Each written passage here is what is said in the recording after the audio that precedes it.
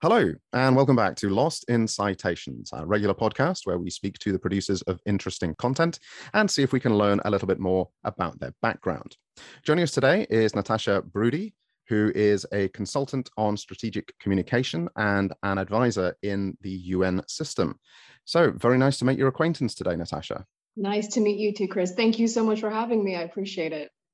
Well, I'm looking forward to the conversation we're going to have because the book we're going to be speaking about today is called Give Me Tea, Please. And some of the chapters you have chosen to use parts of scripture to introduce the concept that you're going to be introducing. And so this got me looking back in the good book, and also you do quote from the book of Proverbs, and it reminded me of one of my favorite quotes. So I thought we'd start our interview with this, which is from the book of Proverbs, chapter 16, verse 16. How much better to get wisdom than gold, to get understanding is to be chosen rather than silver. So I hope that both of us can share a little bit of wisdom and knowledge in this interview as well.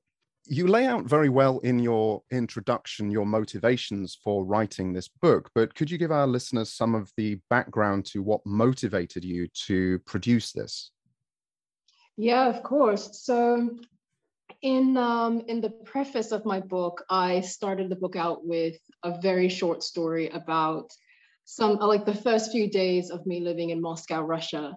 And I had moved there so that I could learn Russian to better help me with my work as a humanitarian advisor within the UN system. So here I am trying to just go for it. As language learners, we know that we have to speak, we have to read, we have to write, we have to listen in order to gain fluency in our chosen language. So I am literally trying every single day just to use the language as much as I can. Russian is incredibly difficult. So simplifying the language for me was one way that I learned would be easier to pick up on the sound and the kind of guttural noises that the back of your throat had to make. I was really just trying. Thankfully, in this particular cafe that I was in, the reception was really welcoming. And so I would just keep trying and trying and trying and trying to communicate that I want tea by not using English. And finally, it just was not working out right. So I was pointing around and doing all sorts of whatnot with the menu. And then I asked the waitress once she understood, how do I say this in Russian properly? And so she gave me an expression, "Дайте чай, пожалуйста," which in Russian is "give me tea, please."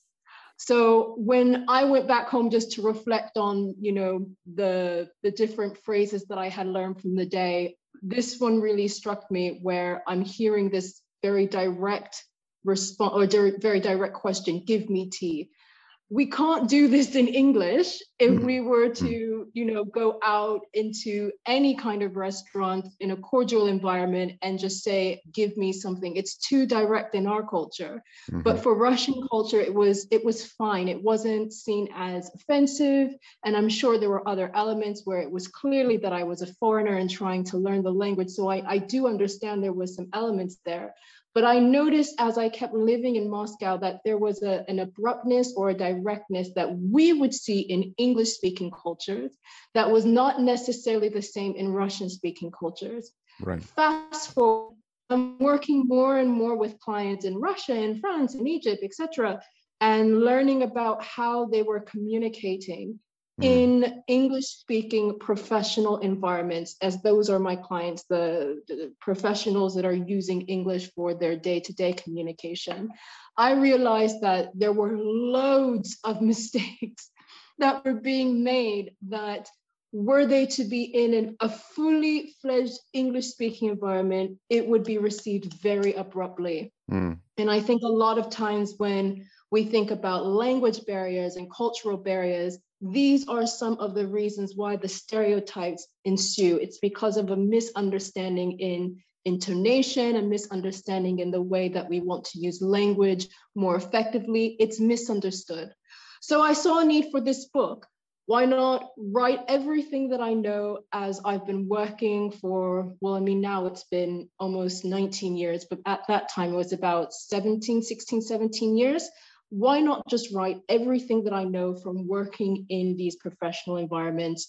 I was able to get all the way up to an international level. So I saw a lot of diplomacy and how language was used effectively. And I wanted to be able to do that for my English speaking clients, but I wanted them to have something different. I wanted them to have a book that was written in simplified English so that even though they are non-native English speakers, they could be able to read the book and understand because it was literally designed for them. The syntax is simplified. The diction is strategic. It uses professional communication, professional words that you would find in a professional environment. And it deliberately puts it into this book so that they can understand and learn and read at the same time. Those were the goals for the book. Oh, and you certainly pulled it off, because in reading it, it was easy, as you say, to go through and pick up what were the kind of concepts that you were trying to, first of all, introduce and then reinforce and then give examples and then give practical ideas about how your readers could use them. And one of the concepts that you come back to at several points in the book is the importance of simplicity. So when making requests, you say, keep it simple. When giving information, you say less is more. And then again, when discussing legal matters, making sure that you're very clear in the points that you're trying to get through. So in a professional situation, would this be your primary advice for language learners? I mean, regardless of language, just trying to, as you say, keep it simple. It's a really good question. And I think when I think about this, I want to be able to say off the bat, yes, go ahead and just simplify the language. But I've lived all over this world. I'm very sensitive to the fact that there are so many different communication styles that are based on the culture, and that the cultures are very different, especially when you're comparing to a westernized environment, which that's where English is coming from. So I'm hesitant to say, for all foreign languages, just simplify the language. I wouldn't rush to say that, because I don't know all languages, and I've lived in many cultures where it might be better or it might be more effective to change the way that your language is communicated. I just don't know. What I would say though is, if you are learning a language and you are not at that C1, C2 level, I would even push it to B2. If you're not at that upper intermediate, that advanced stage where you can listen, you grasp the concepts quickly, you can write fluidly without having to make too many changes. If you're not there yet, then perhaps a better way forward is to simplify the language. And what I mean by simplifying the language, that I think language learners will understand, is revert to a system: one subject, one verb, one object per sentence, especially if you are in the intermediate level or lower. Stick with that format. That's what I mean by simplify the language. If you know complex words and vocabulary, okay, you know, more power to you. But in terms of the syntax meaning, in terms of the way you structure the actual sentence, if you haven't developed a vast grammatical kind of vocabulary, for want of a better term, then keep the way you form your sentences simple, because in that way, the receiver, someone who might be a native speaker of the language you're learning, will definitely understand the pattern of one subject, one verb, one object. I've seen that in Russian language. I've seen that in French and Spanish. We know that with those two languages, French and Spanish, it shares a root with Portuguese. We know it shares a root with Italian. So this is not going to be a vastly different concept. Now, I don't speak any Asian languages yet. That is on the to-do list. So I don't know what that sentence structure will look like. But for this part of the world, where for the languages that I've already mentioned, that kind of simplified structure will be understood. So again, if you're learning a language and you haven't yet got to that kind of fluency level where you can express yourself without too much hesitation, might be better to just use a simple form of a sentence rather than trying to make it all complex in the way that you would naturally speak. So just to give some background to what you said, so you're talking about C1, C2, and B2 levels. So these are the CEFA levels, the common European framework of reference, and most of these are broken down by what we can generally term as can-do statements. And I think until you get into the C level, it doesn't really make reference to a first language user. They're mostly trying to build up that kind of confidence level. So if you are a second or third language user of English listening to this interview, it's a good place to go and start and ask yourself, can I do these things? Because they're a very useful and, in my opinion, supportive checklist. And then targets that you can set yourself in the future. So most of the people that I'm working with, the students I'm working with, are at around the B1, B2 level. So Japanese high school takes you up to A2. And so nothing that you put into your pre-university work should go outside of A2, but most students do because they want to get into a decent university, take an entrance exam. So at C1, C2, for the people who may not know, is quite a high level. You're operating at a level where you, as you say, you could be expected to speak fluently. And one of the things that you bring up in your book is on the topic of politeness. And I would agree that if you're at the B2, C1 barrier, then this is where you start taking control of the language and using it for your own purposes. And, you know, you do bring up the idea that politeness, which requires this kind of careful construction and, you know, perhaps even forward planning, you say it can be a time saver when discussing the use of modal verbs. Could you give us some examples from your own life? Because you say in the chapter that being polite has been a great time saver for you. Can you give us some examples of where that has actually happened for you? Yeah, I'll give you a professional example and then a personal life example. A professional example, I think, would be when I made a horrible mistake. I was working at the UN, and I had an ambassador that I was arranging this trip for him to go abroad. So he needed his passport. And this particular type of arrangement, I had to send the passport off to DC, couldn't do it in New York where I had been living at that time. So here I am sending the passport and the documents, going paranoid and doing all my checklists, making sure everything's there, only to the point where I think maybe 2 or 3 days had passed and I'm not getting back my envelope with this passport that my boss needs to use to go abroad. His passport is still in DC. Couldn't figure out what was going on. So I called up the embassy that had the passport to do some documents and to arrange the travel.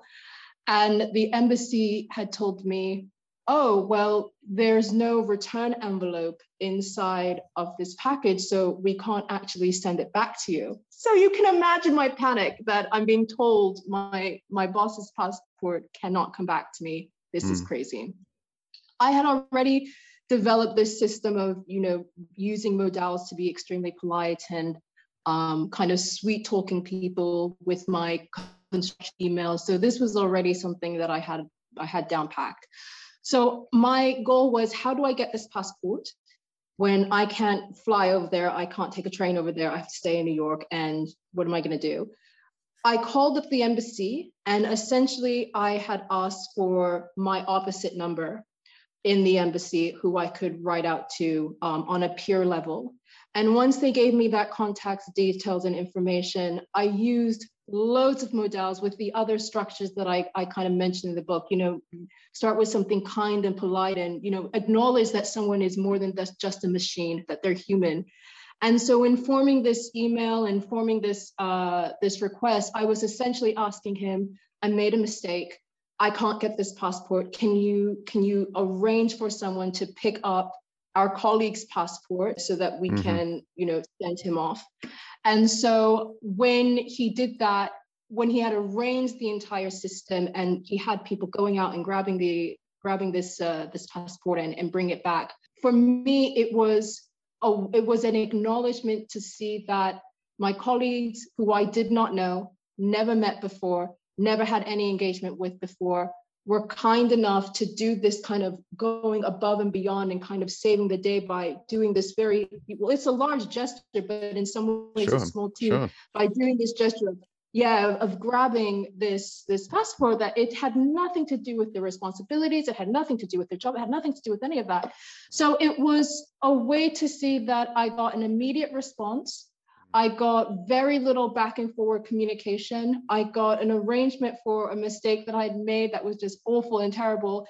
And I got the results within, I think it was maybe another day or so. It was a very, very fast turnaround where I got the passport back. All of that was a very big lesson to me. One, if you acknowledge your colleagues are more than just a machine. Two, if you approach them extremely respectfully, especially when you're the one at a disadvantage, and I was the one at a disadvantage. And three, if you acknowledge the support that they did, give them great feedback, or, you know, send some congratulations on their behalf to their boss, that kind of thing. If you acknowledge that a person is more than just a machine, and you use these kind of modalities to do it, you're using what is already polite language. It has a wealth of benefit because people are much more likely to respond positively when you approach them positively than respond abruptly or negatively or just in a bad mood. It's a whole nother different kind of response. And I think that is very much based on the fact that you are acknowledging that a person is human. And those kind of modal words do that. They really do kind of reinforce that idea, that understanding of respect. So that would be one kind of example that I can remember from my past, where making sure that I constructed that email and constructed that request, because I was the one that was at a disadvantage, really worked to my benefit. I think another time that I can think of, which was a bit more fun, I think, is when I went to a hotel, again in New York. I was there on vacation at this time. The line had been long. People were getting a little annoyed because it was just taking so long. But I really do live by these words of just be very, very kind as much as possible with the way in which you speak, especially if you're speaking to service industry professionals. So when I got up to the counter and I used all of these kind of magic details that I put inside my book, the response that I got even shocked me. I got a room upgrade when I did not even request for it. After I got to my room upgrade, the woman had called, I think within 10 minutes, to say that the basket of goodies that they usually leave inside of the hotel, that was free for me to have, just the wine, the chocolates, etc. Just have it at your own leisure. And there was something else that they had done. I remember it was 3 specific things because I wrote about it on Facebook. But that gesture I remember so well, because the woman, when I got to her, spoke with her, and when she had closed the deal and said, I'm upgrading your room, it was very visible on her face that most people just see her as a machine. Right. And they don't see that she is an actual person that's working there. And this, again, this engaging with much more polite vocabulary, more indirect, just being a human, really. It really did change the nature of even that kind of relationship. And that is a customer to service relationship. So I do encourage this a lot, because I think that the outcomes are much more positive in the end.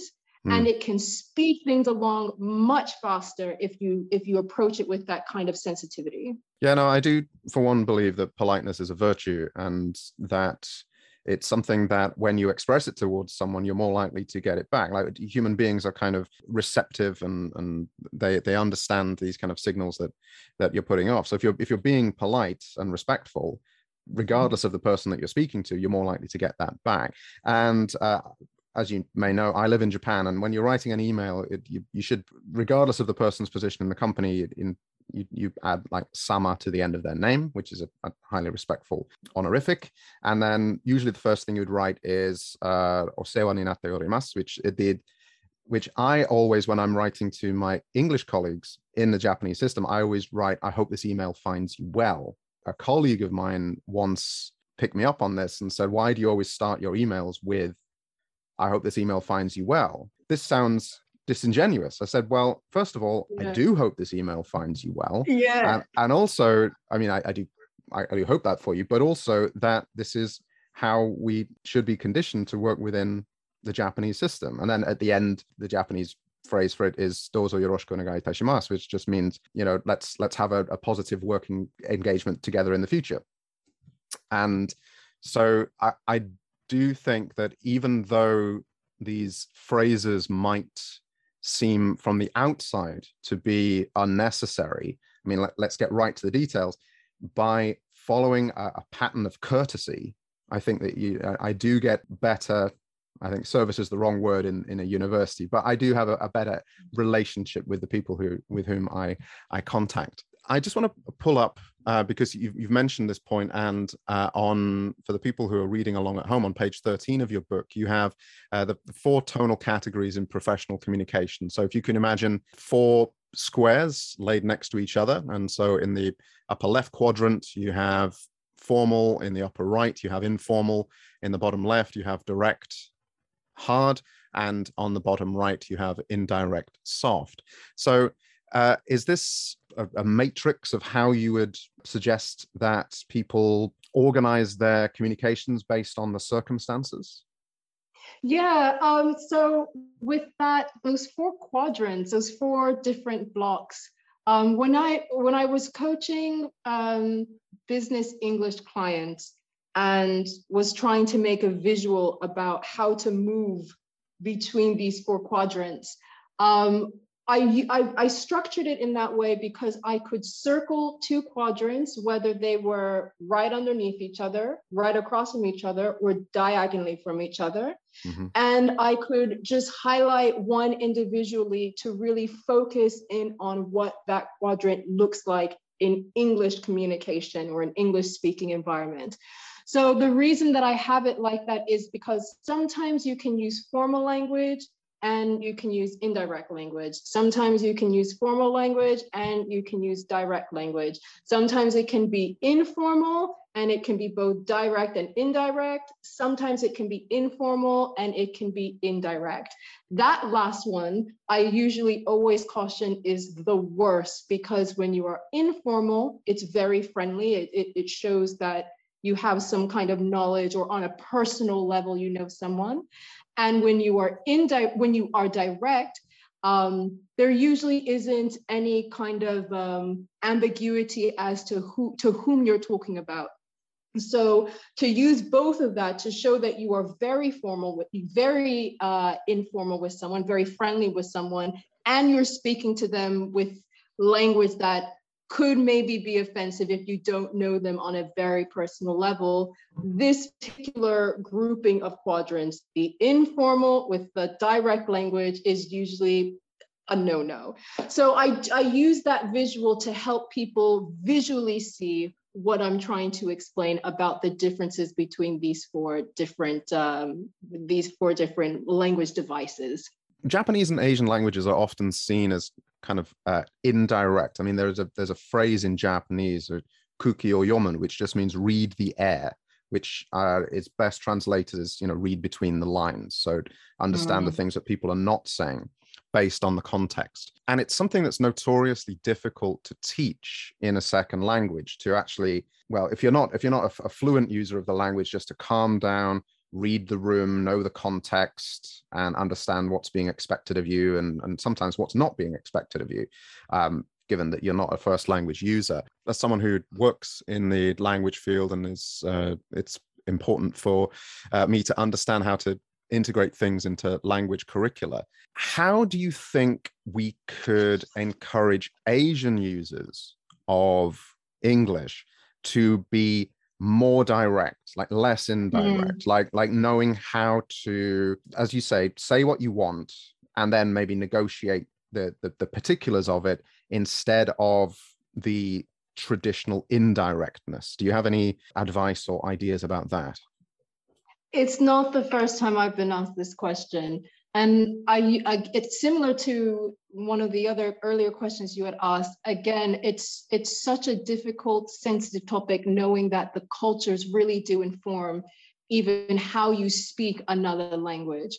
I would say when it comes to maybe Asian cultures that are interested in learning how to be more direct, to maybe start small and follow the system of simplifying the sentence, where you focus on that main verb, the action that you want to take place, and you use what I would call active voice construction for being direct, meaning the subject comes first, then you have your verb, and then you have your object. Active voice is not a tense, it's a tone. So when you use active voice to express what it is that you want to convey or what you want to see have happen, it is more direct in tone. So that might be one way to begin to start, just becoming more comfortable with learning how to engage more in a direct environment. From there, I would say it sounds corny, it sounds a bit simple, maybe even sophomoric, but watching TV shows in the culture that you're trying to engage with, the language that you're trying to engage with, this is really helpful when it comes to learning how directness is expressed in that culture. So I do encourage to watch television, watch not the news, but watch Netflix, watch movies or TV shows. It really does help to show what a particular culture may look more like when they're using direct language. Those would be the two areas that I would say to focus on first. Yeah, I know we have some readers who are not linguists. So just to make a distinction between what an active or a passive construction would be, an active construction would be I did it, whereas a passive construction would be it was done. So so it becomes a more diffuse situation. So making an active sentence sometimes is difficult for some learners because they might want to take responsibility for something.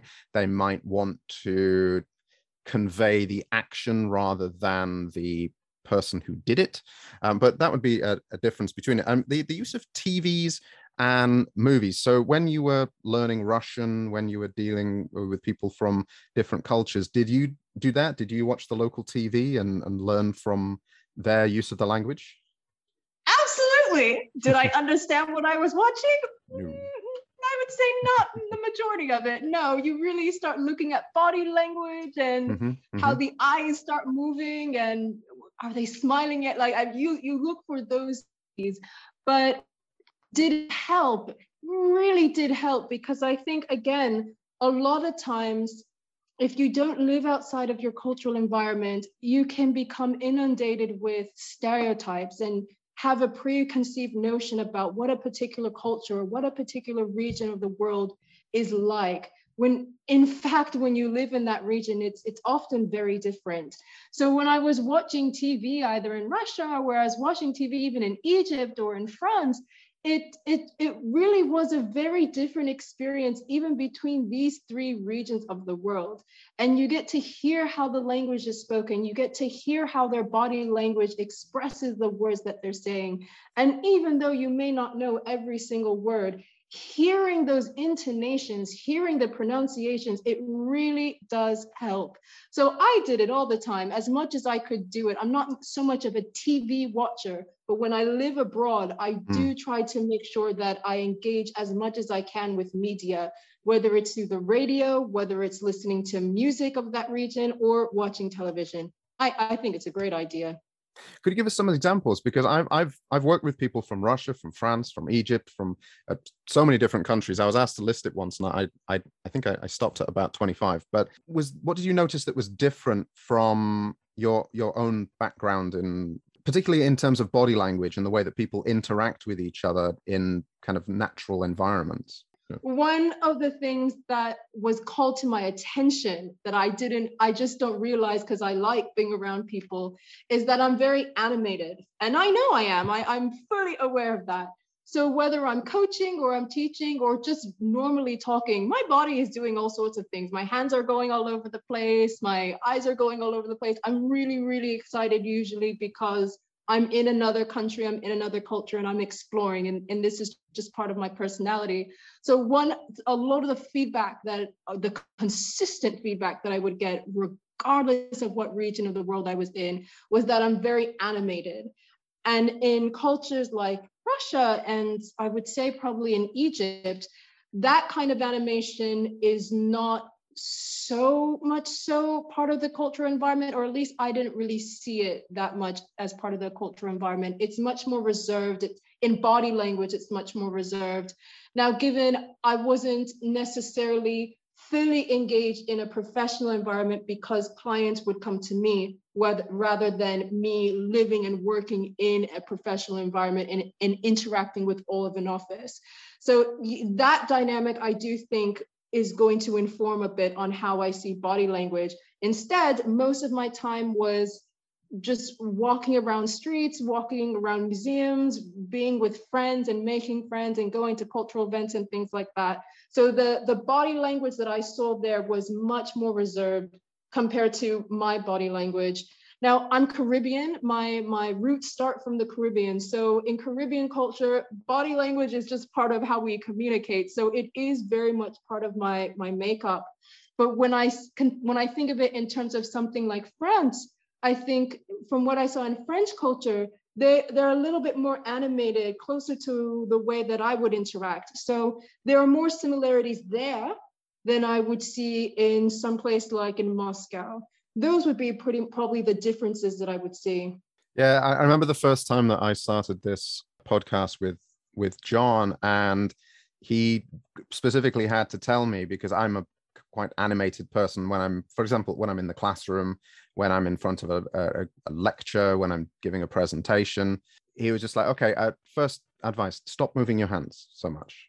Is that because you can hear it on the microphone, you can hear it, and so I've had to work very hard in keeping myself less animated. But I do take your point that I think British people are, I'm from England, I think British people are slightly less animated than our European cousins. And so when I would go to France traveling and through to like Italy and places like that, I would notice that there's a lot more animation. It was a lot more important in the kind of cultural makeup of their language, that not only the words but also the expression.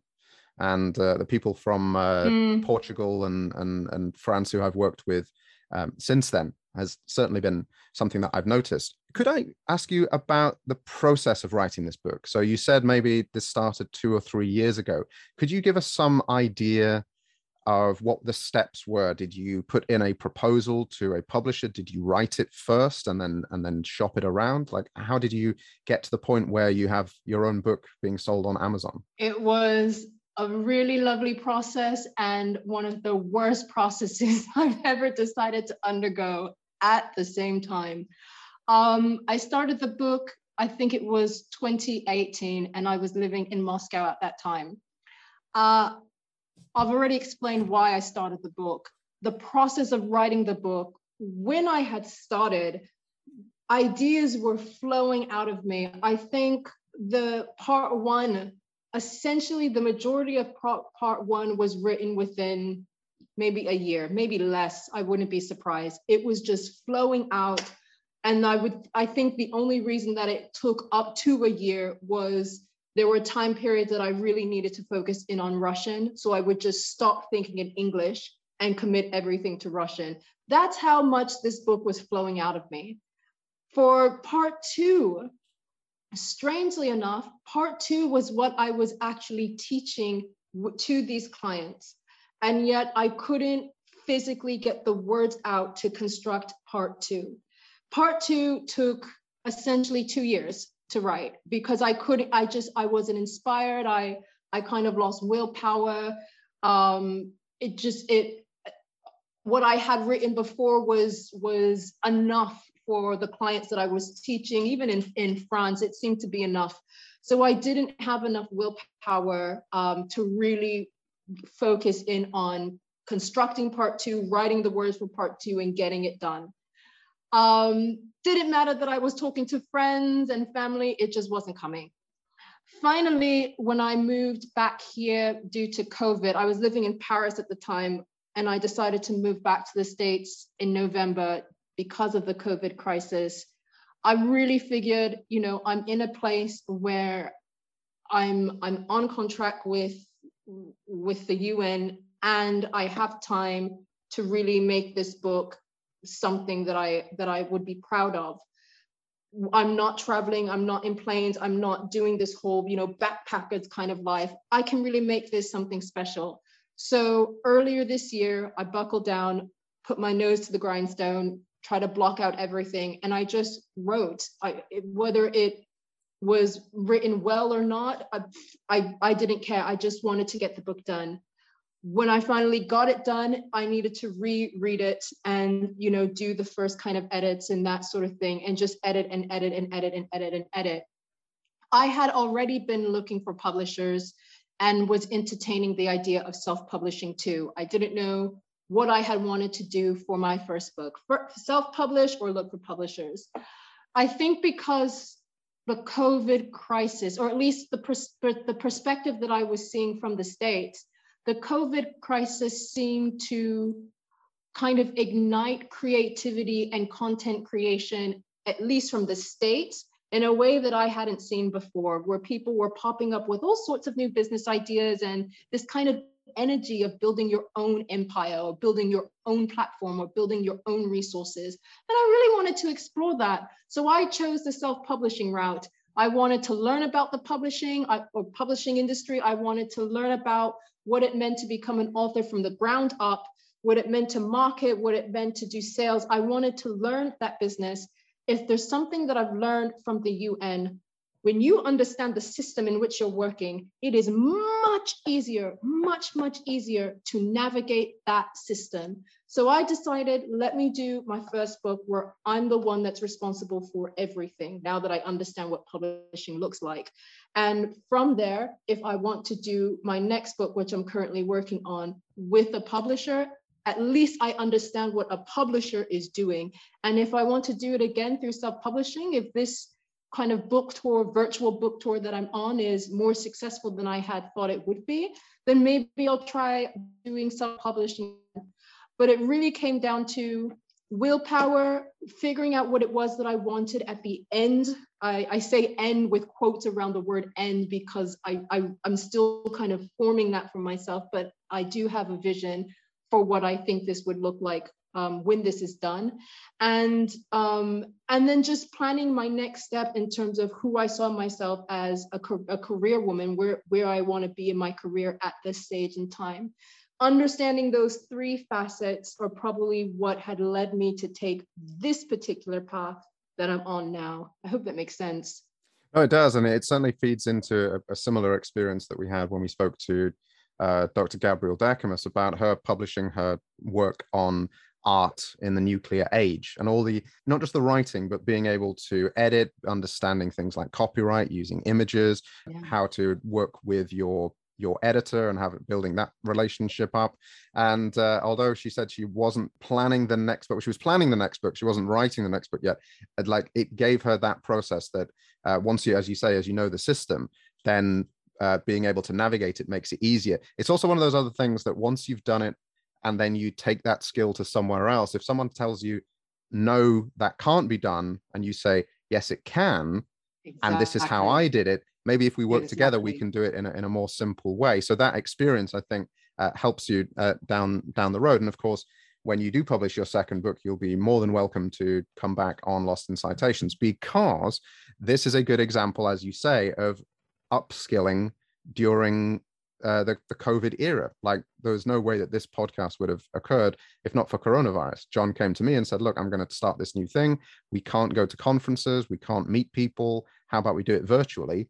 And it's led to what we have now. So, and also just to put some information, as you said, that so there's part one of the book, there's part two of the book. Part one of the book is titled Keep It Simple, Keep It Safe. And this is where you go through what we've been speaking about in terms of formal and informal and direct and indirect. And part two is about the three basic types of communication. So if I could just give you those three things, and maybe you could give me some comment on why it was more difficult to produce the content. So the the three basic types of communication and the secondary forms of communication.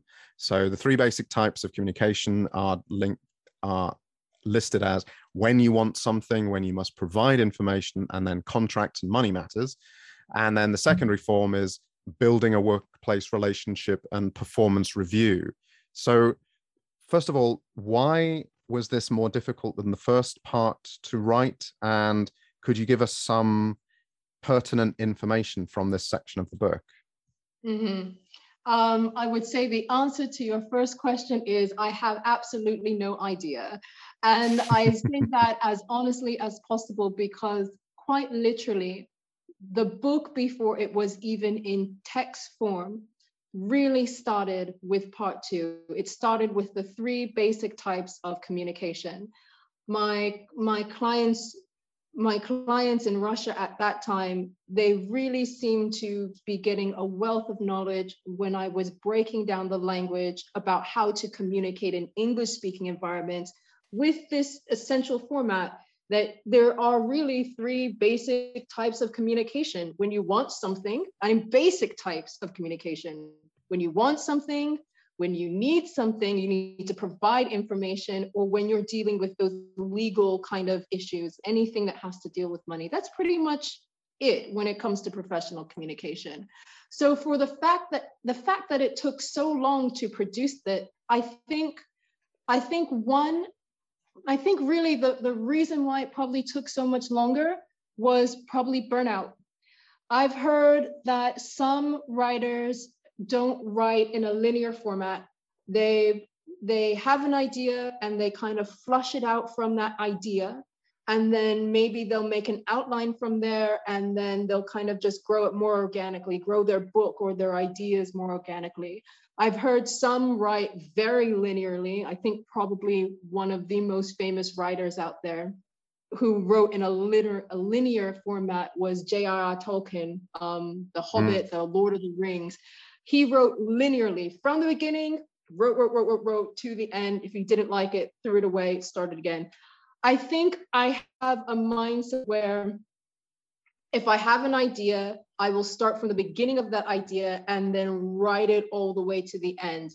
And if I'm stuck in the middle, I can't get to the end and I can't even go to another section. I'm just stuck. So when I started the book, actually writing the book, I started from the very beginning and I didn't even have a general outline. I just started writing what I know. And I knew that I was eventually going to get to this somewhat section that says three basic type of communication. I just didn't know when it was coming. I didn't know it was going to exist in a part two. I just didn't know.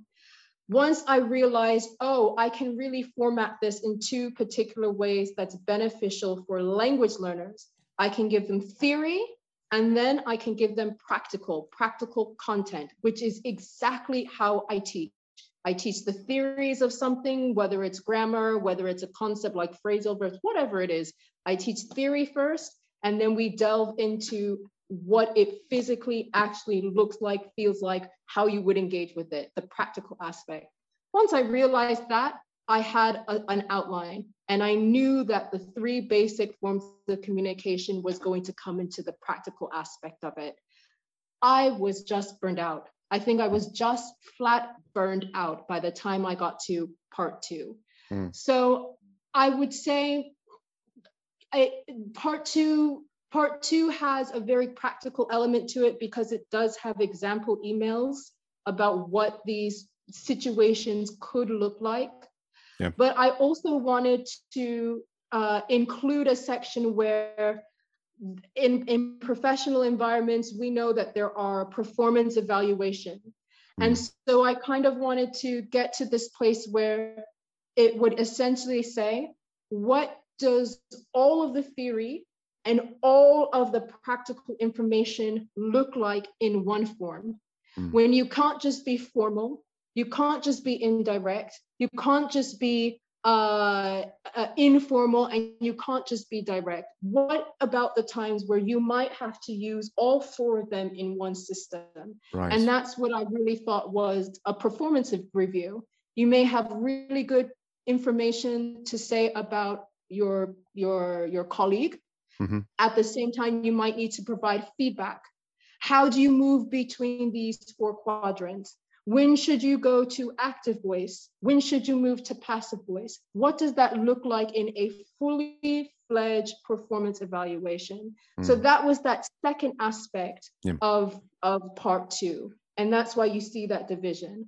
So I'm really hoping that the book, it's a short read. I think Amazon has it as 2.5 hours of reading time. It's a short book, but I intentionally wanted it to be short because I wanted it to feel like it was your kind of go-to survival guide that's in your back pocket that you can quickly look up a reference and say, oh, here's one way that I might be able to solve this problem if I'm trying to address it in a formal and indirect way. And this is what a practical email might look like. I have a format, I have a template, I can just change this person's name here, I can just change the information here, I have something to work with. I really wanted it to be practical and informative at the same time. I would say that was a really good point in going through. So page 45, 6, and then moving forward before we get to the contract, you do include lots of kind of sample emails and structures, and but also in the kind of concurrent commentary of why you should do this. So saying that this is a light-hearted salutation, or this is a direct salutation, or this is kind of a group-oriented salutation. Like, we've all done a great job. Now let's kind of, and like different ways of activating the person who you're speaking to. And I thought that was a really useful way, because oftentimes texts don't give you that kind of, but also the commentary are not. They might tell you what to do, but not why. And so I'm regular listeners to the podcast will know that I'm kind of obsessed with the question of why. And if you can activate a student and they know why they're doing something, then they're more likely to be motivated to do it than just being told do it. So to kind of finish today's interview, what do you think you learned most by the process of writing this book, and essentially how is that going to inform your future writings? Like, how maybe have you become more efficient in your work, or like how do you feel that maybe the second or the third or the fourth book is going to be helped by the first? That is a really, really good question. Maybe two distinctive things that I can think of off the top of my head. Knowing that, as I said before, I seem to have an idea and then work from the very beginning of my thought process all the way to the end of the idea first. I think what I've learned from this experience is to become disciplined with having an outline. And I did not have that outline when I first started writing this book. The outline came as I was writing it. So for the book that I'm working on right now, I made sure that I took as much time as I needed to write an outline. I sat down, I think it was 10 hours, literally 10 hours nonstop. I had water with me. I just wrote an outline. Every single detail that I wanted to write about. My book is about the job hunting process. So how to prepare your CV, how to prepare your cover letter, and the interview, how to do all of this if you're looking to get into working for international organizations like the UN. So this time I started with an outline. That would probably be the first thing that I hope I will never go back on again, because it is very helpful.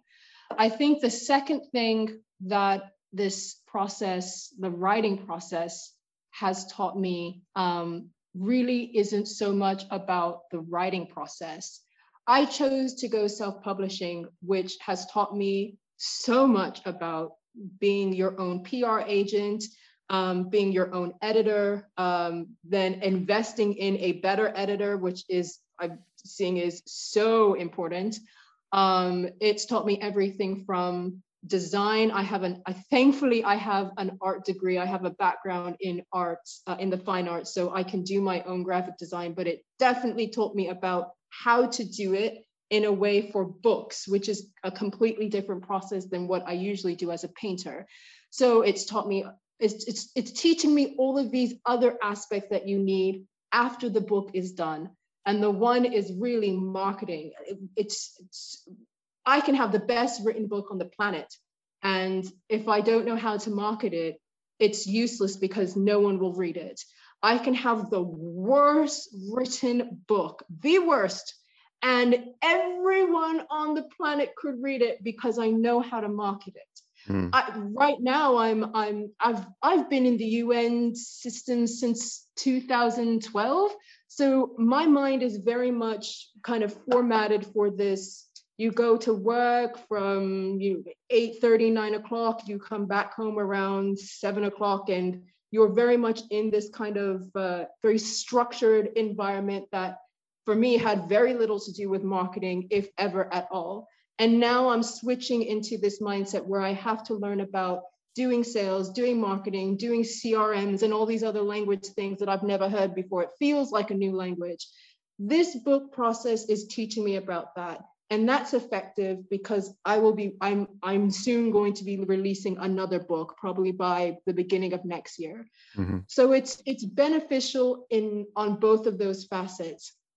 In terms of writing, anything else I would say at this time, I think one of the best feedback that I got from a friend who read just a bit of the book while it was in process was that I understood my target audience well. And she was a non-native English speaker, and that was important to me because if she could understand it, then I knew I was writing, I was doing what I had wanted to do with the writing, the actual language. And she had told me that the way that I was writing was clear and informative and understandable. And so that really taught me about know your target audience and know how your target audience receives written information. My target audience for my next book is not necessarily going to be non-native English speakers. So now that I understand how to move between target audiences, I'm really being aware that this book, I simplify the language. In this book that's coming up, it is for native speakers. If you're a non-native English speaker, great, go ahead and read it. But it is written for native English speakers. So the language does have complex sentences. Some sentences are much longer. So I think those would be the only kind of aspects that I'm learning so far from what I've done to what I'm doing now. Well, as I say, you're very welcome to come back and promote that book as well. And I hope that the promotion of this book does very well. We'll make sure that we provide all of the links to the Amazon sales link and also any other links that you'd like us to include in the show notes. It's been a fascinating discussion. We've been speaking with Natasha Brody, who has published the book Give Me Tea, Please. And as I say, we'll provide as many links as possible. I hope the promotion goes well. Thank you very much for your time today. And I wish you all the best in the future. Thank you so much, Chris, for having me here and for releasing this to your audience. I really do appreciate it. Thank you. Lost in Citations is an audio journal that invites you to contribute your own interviews. If there's someone whose work you cite regularly and you'd like to hear more from them, then please feel free to arrange your own interview and submit it for consideration. For more information, go to lostincitations.com, where you'll find our guide for contributors. What we ask is you submit a 5-minute audio sample before the interview so that we can help you with any audio quality issues. Then you can go ahead and record 45 minutes to an hour and submit it at lostincitations@gmail.com. If you'd like to support the show, we have Facebook, LinkedIn, and Twitter pages. Finally, a very helpful thing you can do is, if you like the work we're doing, recommend it to a friend. Thank you very much.